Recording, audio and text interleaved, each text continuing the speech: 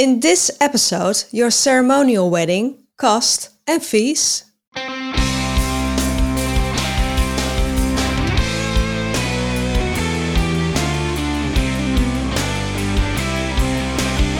Hi there, bridal couples to be. Welcome to How to Get Married in Holland, The ultimate wedding podcast of and about the Netherlands. We, wedding ceremony experts, aka celebrants Daphne and Jasperin, share all ins and outs of getting married in our flat and fabulous country. Enjoy listening.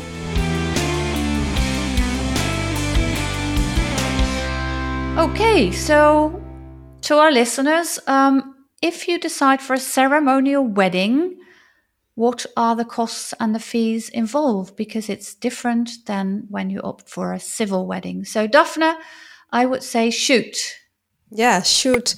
Well, let's compare it with a civil wedding, shall we? So when you opt for a civil wedding, that is an official wedding, in a legal wedding in the Netherlands, the municipality says that, well, you're getting married in our house. So, The town hall, for example. the town hall, indeed, with one of the officiants from the municipality. Yeah. And that's all within the costs of the municipality. Okay. But if you don't like to get married in the town hall, Or another location which belongs to the municipality. to the municipality, because you have that castle in mind, or that very industrial modern venue, or whatever is to your liking. Well, then you also have the costs of renting or reserving your own venue, of course. And that's really the same for a civil wedding and a ceremonial wedding. So the choices you make are different from the venue and the officiant provided by the municipality. That's something you have to account for in your own budget. Okay. So when you choose a location of your own by your choice, then you just have to make a reservation, you have to book it, and you have to pay for it. Yeah. And the same is for your officiant. So if you decide not to go along with the officiant provided by the municipality, but you do want to select your own wedding officiant, he or she has their own fee, which is not included in the costs of the municipality, because your own wedding officiant is an independent officiant. Okay. And that fee, that differs, right? Yeah, that's true. But if you have a ceremonial wedding, then you also have to book the location, and you also book a ceremonial speaker. And those costs, of course, are costs that you have to pay for yourself. Yeah. Okay. Yeah.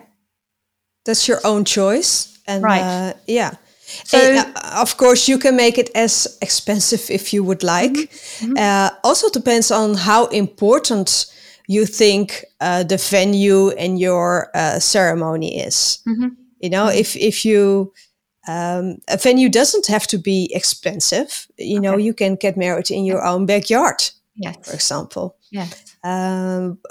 Or you can have that big castle with a restaurant with very high level grade of food. Yeah, it really depends on your preferences, really. Yes. But if I understand it correctly, if I may resume, if you have a wedding, an official wedding by the municipality, and you decide to do that on a location which is not an appointed wedding location, you have to, first of all, pay the municipality for the costs of getting married in a legitimate way. Then you have to pay the costs of the wedding venue. And if on top of that you decide not to make use of the municipality's wedding officiant, you book your own, you also have to pay for the own wedding officiant. Yeah, that's correct. And maybe even for that wedding officiant to be appointed.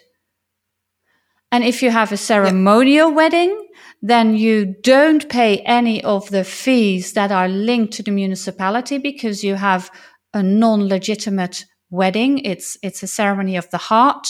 And then you just pay for the location, everything that is related to that, and for your ceremonial speaker. Yeah. Yeah, that's right. Because, it's like a private party, really. Mm-hmm. It's a celebration of your love. Mm-hmm. Mm-hmm. And it's nothing to do with any legalities. Mm-hmm. So, there's nothing to be paid to the municipality. So a ceremonial wedding is not official and it will be cheaper. Yeah. In terms of, because you don't have to pay the municipality the fees. Yeah. You have one costs object less, really. Yes. Yeah, okay. Into your budget. So that frees some budget. And most of the times, couples use it to hire their own wedding officiant. Or you can opt for a week longer for your honeymoon, or 20 extra guests, or an extra diamond in your wedding ring. Whatever is up to your liking. Yeah, it does. I think that sums it up. That makes it very clear. Yeah. And I once got a question, what does a venue cost? What does a wedding officiant cost? And I don't know how about you, but it's a very difficult question, right? It's to be compared with the question, what does a car cost? Yeah. The costs can really, it can be low depending on your budget, and it can be as high as you want them to be. Yeah. You can make it as, over the top as you want it to be. It all depends on your budget, of course. Yeah. Yeah. And venue-wise, the volume, of course. Do you need a big venue or a large amount of guests?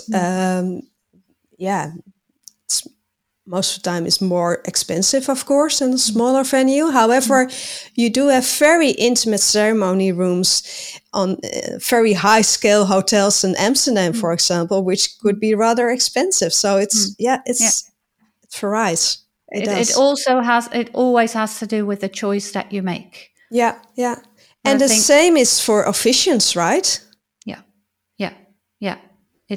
Their fees also differ very, very much. Yeah. So I think that's a tip from us to you, dear listeners.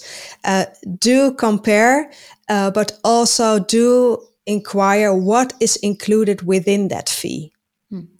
So travel costs, for example, or maybe extra costs for another language, or or an extra item within the ceremony, like a ritual that can always change the costs. Okay. Yeah. I think we've discussed this topic sufficiently then now. I think it's very clear difference between the costs of a ceremonial and a legitimate wedding, and that really it's all up to you what you want to spend on it. Yeah. What do you think is important on your wedding? Okay. Yeah. Talk to you soon. Bye. Bye. Thanks for listening to How to Get Married in Holland. We look forward to share more about organizing your wedding day in the Netherlands in the next episode. Hit the subscribe button so you won't miss anything. Any questions in the meantime? Please ask Wedding Celebrants Daphne or Jasperin. You can find us, plus the show notes, on Instagram. And if you love this podcast, please leave a review. It gives us a higher ranking, so more fun international couples with Dutch wedding plans will be able to find us. Until next time.